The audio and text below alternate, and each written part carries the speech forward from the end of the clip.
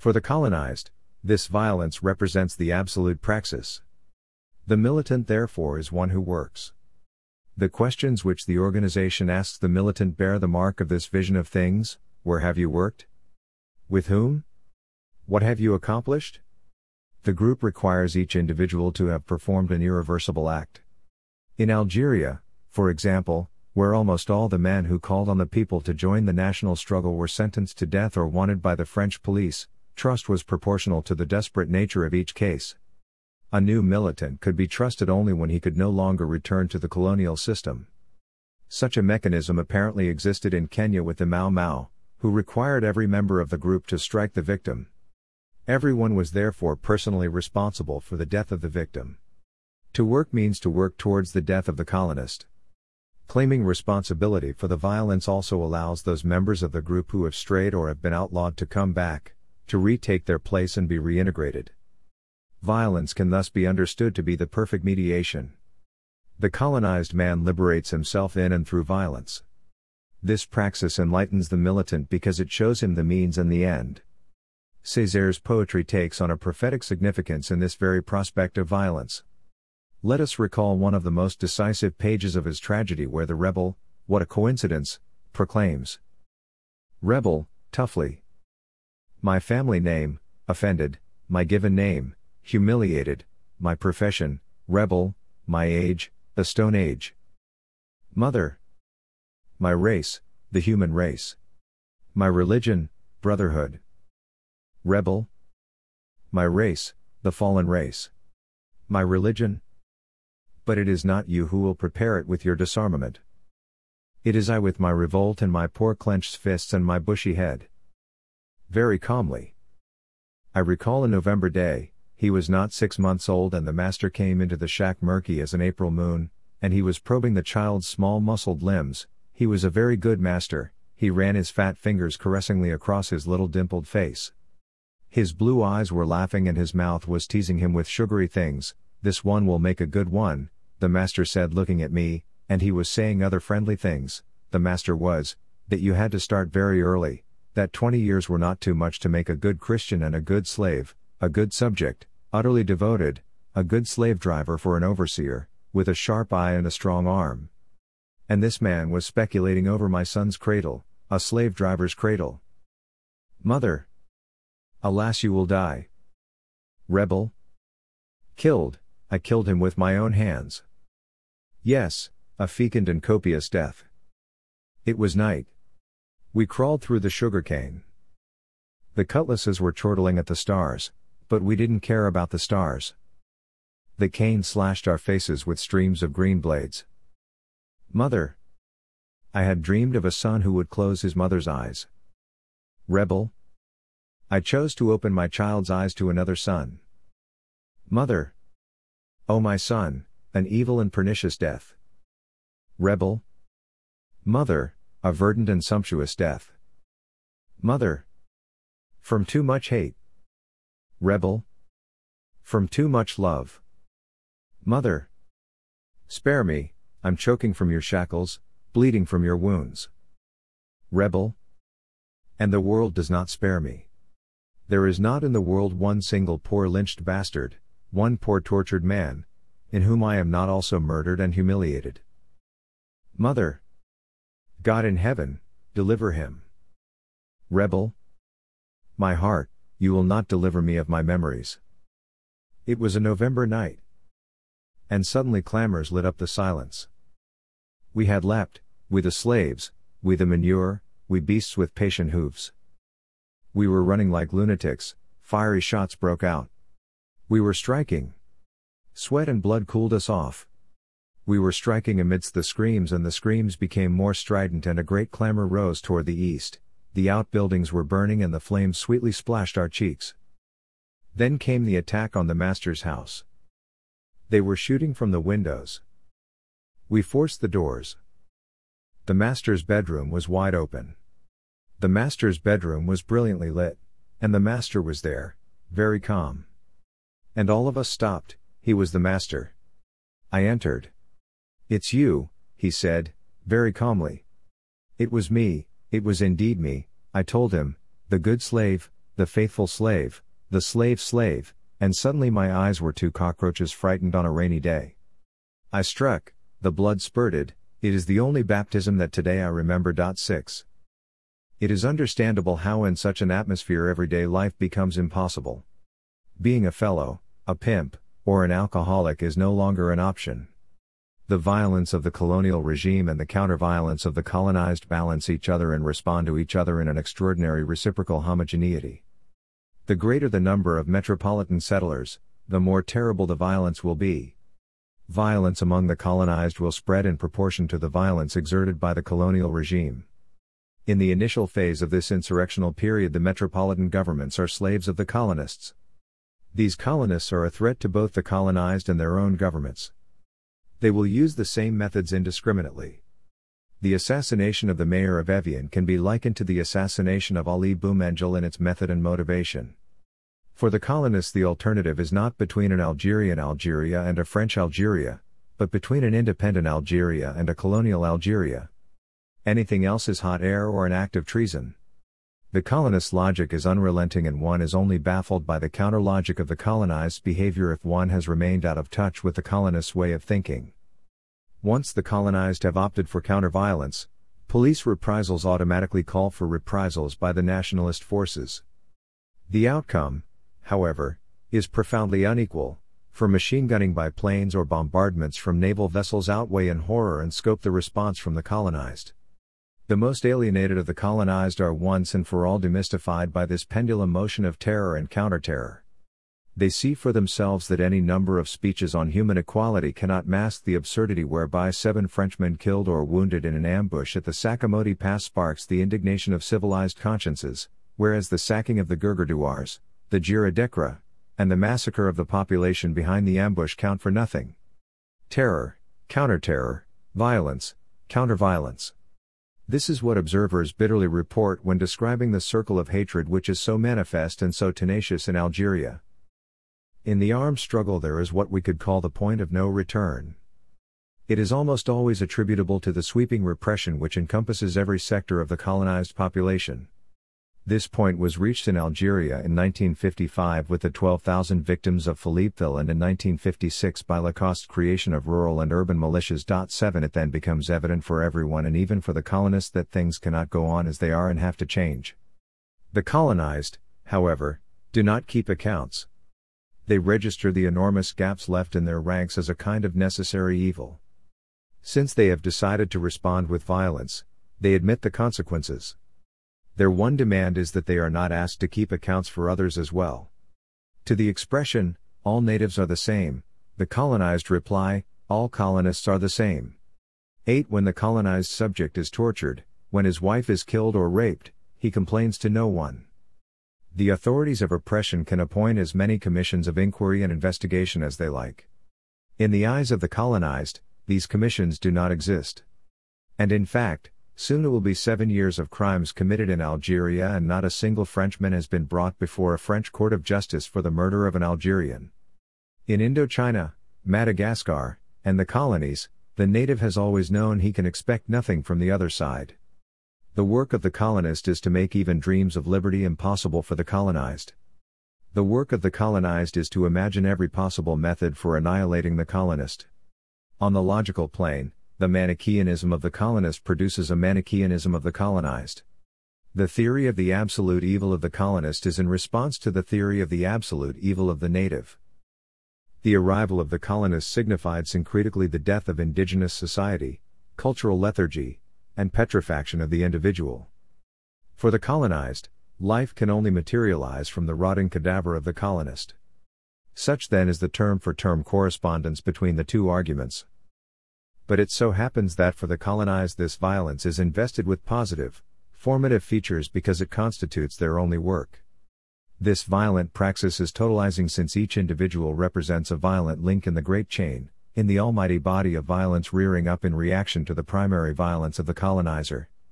Factions recognize each other and the future nation is already indivisible. The armed struggle mobilizes the people, i.e., it pitches them in a single direction, from which there is no turning back.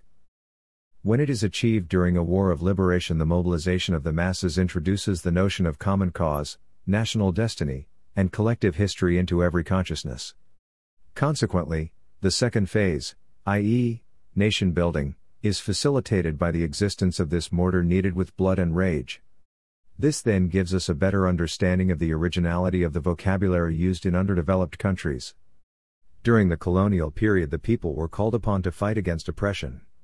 Following national liberation, they are urged to fight against poverty, illiteracy, and underdevelopment. The struggle, they say, goes on. The people realize that life is an unending struggle. The violence of the colonized, we have said, unifies the people. By its very structure, colonialism is separatist and regionalist. Colonialism is not merely content to note the existence of tribes, it reinforces and differentiates them. The colonial system nurtures the chieftainships and revives the old marabou confraternities. Violence in its practice is totalizing and national. As a result, it harbors in its depths the elimination of regionalism and tribalism. The nationalist parties, therefore, show no pity at all toward the Cades and the traditional chiefs. The elimination of the Cades and the chiefs is a prerequisite to the unification of the people. At the individual level, violence is a cleansing force. It rids the colonized of their inferiority complex, of their passive and despairing attitude. It emboldens them, and restores their self-confidence. Even if the armed struggle has been symbolic, and even if they have been demobilized by rapid decolonization, the people have time to realize that liberation was the achievement of each and every one and no special merit should go to the leader. Violence hoists the people up to the level of the leader. Hence their aggressive tendency to distrust the system of protocol that young governments are quick to establish. When they have used violence to achieve national liberation, the masses allow nobody to come forward as liberator. They prove themselves to be jealous of their achievements and take care not to place their future, their destiny, and the fate of their homeland into the hands of a living God. Totally irresponsible yesterday, today they are bent on understanding everything and determining everything. Enlightened by violence, the people's consciousness rebels against any pacification. The demagogues, the opportunists and the magicians now have a difficult task. The praxis which pitched them into a desperate man-to-man struggle has given the masses a ravenous taste for the tangible. Any attempt at mystification in the long term becomes virtually impossible. On violence in the international context. We have many times indicated in the preceding pages that in underdeveloped countries the political leader is constantly calling on the people to fight. To fight against colonialism, to fight against poverty and underdevelopment, to fight against debilitating traditions. The vocabulary he uses is that of a chief of staff: mobilization of the masses, the agricultural front, the illiteracy front, defeats suffered, victories won. During its early years, the young independent nation evolves in the atmosphere of a battleground.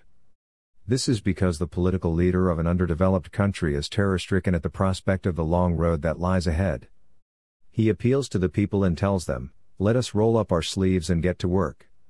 Gripped in a kind of creative frenzy, the nation plunges into action of a hugely disproportionate nature. The agenda is not only to pull through but to catch up with the other nations as best one can. There is a widespread belief that the European nations have reached their present stage of development as a result of their labors. Let us prove therefore to the world and ourselves that we are capable of the same achievements. Posing the problem of development of underdeveloped countries in this way seems to us to be neither right nor reasonable. The European nations achieved their national unity at a time when the national bourgeoisies had concentrated most of the wealth in their own hands. Shopkeepers and merchants, clerks and bankers monopolized finance, commerce, and science within the national framework. The bourgeoisie represented the most dynamic and prosperous class. Its rise to power enabled it to launch into operations of a crucial nature such as industrialization, the development of communications, and, eventually, the quest for overseas outlets. In Europe, barring a few exceptions, England, for instance, had taken a slight lead. States achieving national unity were in roughly the same economic situation. Because of the nature of their development and progress, no nation really insulted the others. Today, national independence and nation building in the underdeveloped regions take on an entirely new aspect. In these regions, except for some remarkable achievements, every country suffers from the same lack of infrastructure. The masses battle with the same poverty, wrestle with the same age-old gestures, and delineate what we could call the geography of hunger with their shrunken bellies. A world of underdevelopment, a world of poverty and inhumanity. But also a world without doctors, without engineers, without administrators. Facing this world, the European nations wallow in the most ostentatious opulence. This European opulence is literally a scandal, for it was built on the backs of slaves, it fed on the blood of slaves, and owes its very existence to the soil and subsoil of the underdeveloped world. Europe's well-being and progress were built with the sweat and corpses of blacks, Arabs, Indians, and Asians. This we are determined never to forget. When a colonialist country, embarrassed by a colony's demand for independence, proclaims with the nationalist leaders in mind, "If you want independence, take it and return to the Dark Ages," the newly independent people nod their approval and take up the challenge. And what we actually see is the colonizer withdrawing his capital and technicians and encircling the young nation with an apparatus of economic pressure. 9.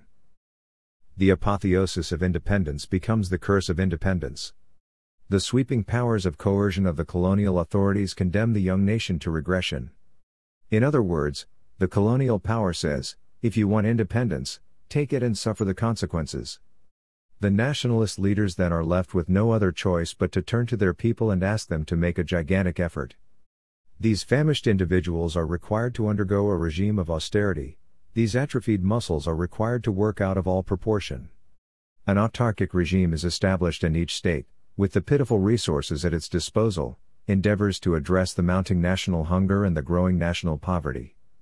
We are witness to the mobilization of a people who now have to work themselves to exhaustion while a contemptuous and bloated Europe looks on. Other third world countries refuse to accept such an ordeal and agree to give in to the terms of the former colonial power.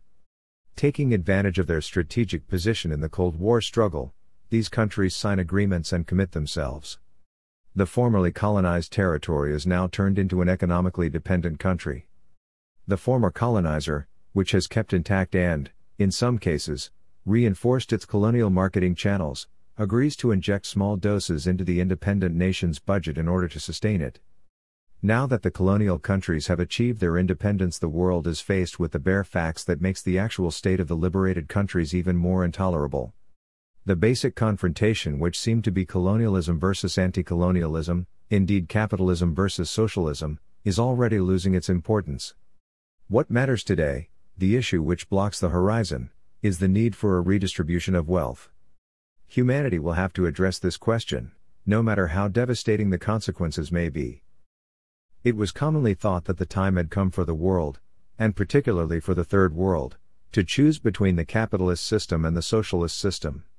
The underdeveloped countries, which made use of the savage competition between the two systems in order to win their national liberation, must, however, refuse to get involved in such rivalry. The Third World must not be content to define itself in relation to values which preceded it. On the contrary, the underdeveloped countries must endeavor to focus on their very own values as well as methods and style specific to them. The basic issue with which we are faced is not the unequivocal choice between socialism and capitalism such as they have been defined by men from different continents and different periods of time. We know, of course, that the capitalist way of life is incapable of allowing us to achieve our national and universal project. Capitalist exploitation, the cartels and monopolies, are the enemies of the underdeveloped countries. On the other hand, the choice of a socialist regime, of a regime entirely devoted to the people, based on the principle that man is the most precious asset, will allow us to progress faster in greater harmony, consequently ruling out the possibility of a caricature of society where a privileged few hold the reins of political and economic power without a thought for the nation as a whole. But in order for this regime to function feasibly and for us to constantly abide by the principles which have been our inspiration, we need something other than human investment. Certain underdeveloped countries expend a huge amount of energy along these lines. Men and women, young and old, enthusiastically commit themselves to what amounts to forced labor and proclaim themselves slaves of the nation. This spirit of self-sacrifice and devotion to the common interest fosters a reassuring national morale which restores man's confidence in the destiny of the world and disarms the most reticent of observers. We believe, however, that such an effort cannot be sustained for long at such an infernal pace. These young nations accepted to take up the challenge after the unconditional withdrawal of the colonizer. The country finds itself under new management, but in actual fact everything has to be started over from scratch, everything has to be rethought. The colonial system, in fact, was only interested in certain riches, certain natural resources, to be exact those that fueled its industries. Up till now no reliable survey has been made of the soil or subsoil. As a result, the young independent nation is obliged to keep the economic channels established by the colonial regime. It can, of course, export to other countries and other currency zones, but the basis of its exports remains basically unchanged. The colonial regime has hammered its channels into place and the risk of not maintaining them would be catastrophic. Perhaps everything needs to be started over again, the type of exports needs to be changed, not just their destination, the soil needs researching as well as the subsoil, the rivers and why not the sun. In order to do this, however, something other than human investment is needed. It requires capital, technicians, engineers and mechanics, etc. Let us confess, we believe that the huge effort demanded of the people of the underdeveloped nations by their leaders will not produce the results expected. If working conditions are not modified, it will take centuries to humanize this world which the imperialist forces have reduced to the animal level. 10. The truth is we must not accept such conditions. We must refuse outright the situation to which the West wants to condemn us. Colonialism and imperialism have not settled their debt to us once they have withdrawn their flag and their police force from our territories. For centuries the capitalists have behaved like real war criminals in the underdeveloped world. Deportation, massacres, forced labor, and slavery were the primary methods used by capitalism to increase its gold and diamond reserves, and establish its wealth and power. Not so long ago, Nazism transformed the whole of Europe into a genuine colony. The governments of various European nations demanded reparations and the restitution in money and kind for their stolen treasures. As a result, cultural artifacts, paintings, sculptures, and stained glass windows were returned to their owners. In the aftermath of the war, the Europeans were adamant about one thing: Germany will pay. At the opening of the Eichmann trial, Mr. Adenauer, on behalf of the German people, once again asked forgiveness from the Jewish people. Mr. Adenauer renewed his country's commitment to continue paying enormous sums to the State of Israel to compensate for Nazi crimes. 11.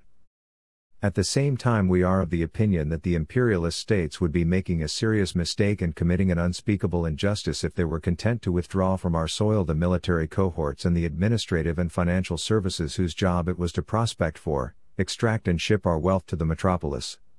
Moral reparation for national independence does not fool us and it doesn't feed us. The wealth of the imperialist nations is also our wealth. At a universal level, such a statement in no way means we feel implicated in the technical feats or artistic creations of the West. In concrete terms, Europe has been bloated out of all proportions by the gold and raw materials from such colonial countries as Latin America, China, and Africa. Today Europe's tower of opulence faces these continents, for centuries the point of departure of their shipments of diamonds, oil, silk and cotton, timber, and exotic produce to this very same Europe. Europe is literally the creation of the Third World. The riches which are choking it are those plundered from the underdeveloped peoples. The ports of Holland, the docks in Bordeaux and Liverpool owe their importance to the trade and deportation of millions of slaves. And when we hear the head of a European nation declare with hand on heart that he must come to the aid of the unfortunate peoples of the underdeveloped world, we do not tremble with gratitude. On the contrary, we say among ourselves, it is a just reparation we are getting. So we will not accept aid for the underdeveloped countries as charity. Such aid must be considered the final stage of a dual consciousness, the consciousness of the colonized that it is their due and the consciousness of the capitalist powers that effectively they must pay up. 12 If through lack of intelligence, not to mention ingratitude, the capitalist countries refuse to pay up, then the unrelenting dialectic of their own system would see to it that they are asphyxiated. It is a fact that the young nations attract little private capital. A number of reasons justify and explain these reservations on the part of the monopolies. As soon as the capitalists know, and they are obviously the first to know, that their government is preparing to decolonize, they hasten to withdraw all their capital from the colony. This spectacular flight of capital is one of the most constant phenomena of decolonization. In order to invest in the independent countries, private companies demand terms which from experience prove unacceptable or unfeasible. True to their principle of immediate returns as soon as they invest overseas, capitalists are reluctant to invest in the long term. They are recalcitrant and often openly hostile to the so-called economic planning programs of the young regimes. At the most, they are willing to lend capital to the young nations on condition it is used to buy manufactured goods and machinery, and therefore keep the factories in the metropolis running. In fact, the Western financiers are wary of any form of risk-taking. Their demands, therefore, are for political stability and a peaceful social climate which are impossible to achieve given the appalling situation of the population as a whole in the aftermath of independence. In their search, then, for a guarantee which the former colony cannot vouch for, they demand that certain military bases be kept on and the young nation enter into military and economic agreements. The private companies put pressure on their own government to ensure that the troops stationed in these countries are assigned to protecting their interests. As a last resort, these companies require their government to guarantee their investments in such and such an underdeveloped region. As a result, few countries meet the conditions required by the cartels and monopolies. So the capital, deprived of reliable outlets, remains blocked in Europe and frozen. Especially as the capitalists refuse to invest in their own country. Returns in this case are in fact minimal and the fiscal pressure disheartens the boldest. The situation in the long term is catastrophic. Capital no longer circulates or else is considerably reduced. The Swiss banks refuse funding and Europe suffocates. Despite the enormous sums swallowed up by military expenditures, international capitalism is in desperate straits. But another danger looms on the horizon. Since the Third World is abandoned and condemned to regression, in any case stagnation, through the selfishness and immorality of the West, the underdeveloped peoples decide to establish a collective autarky. The industries of the West are rapidly deprived of their overseas outlets. Capital goods pile up in the warehouses and the European market witnesses the inexorable rivalry between financiers and cartels. Factory closures, layoffs, and unemployment force the European proletariat to engage in an open struggle with the capitalist regime. The monopolies then realize that their true interests lie in aiding, and massively aiding without too many conditions, the underdeveloped countries. It is clear therefore that the young nations of the Third World are wrong to grovel at the feet of the capitalist countries. We are powerful in our own right in the justness of our position. It is our duty, however, to tell and explain to the capitalist countries that they are wrong to think the fundamental issue of our time is the war between the socialist regime and them. An end must be put to this Cold War that gets us nowhere, the nuclear arms race must be stopped and the underdeveloped regions must receive generous investments and technical aid. The fate of the world depends on the response given to this question.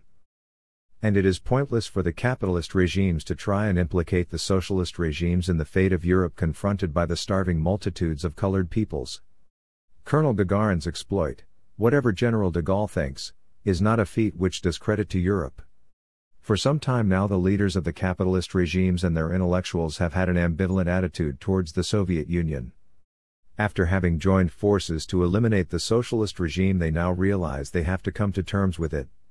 So they switch on the smiles, multiply the overtures and make constant reminders to the Soviet people that they are part of Europe. Brandishing the Third World as a flood which threatens to engulf the whole of Europe will not divide the progressive forces whose intentions are to lead humanity in the pursuit of happiness. The Third World has no intention of organizing a vast hunger crusade against Europe. What it does expect from those who have kept it in slavery for centuries is to help it rehabilitate man, and ensure his triumph everywhere, once and for all. But it is obvious we are not so naive as to think this will be achieved with the cooperation and goodwill of the European governments. This colossal task, which consists of reintroducing man into the world, man in his totality, will be achieved with the crucial help of the European masses who would do well to confess that they have often rallied behind the position of our common masters on colonial issues. In order to do this, the European masses must first of all decide to wake up, put on their thinking caps and stop playing the irresponsible game of Sleeping Beauty.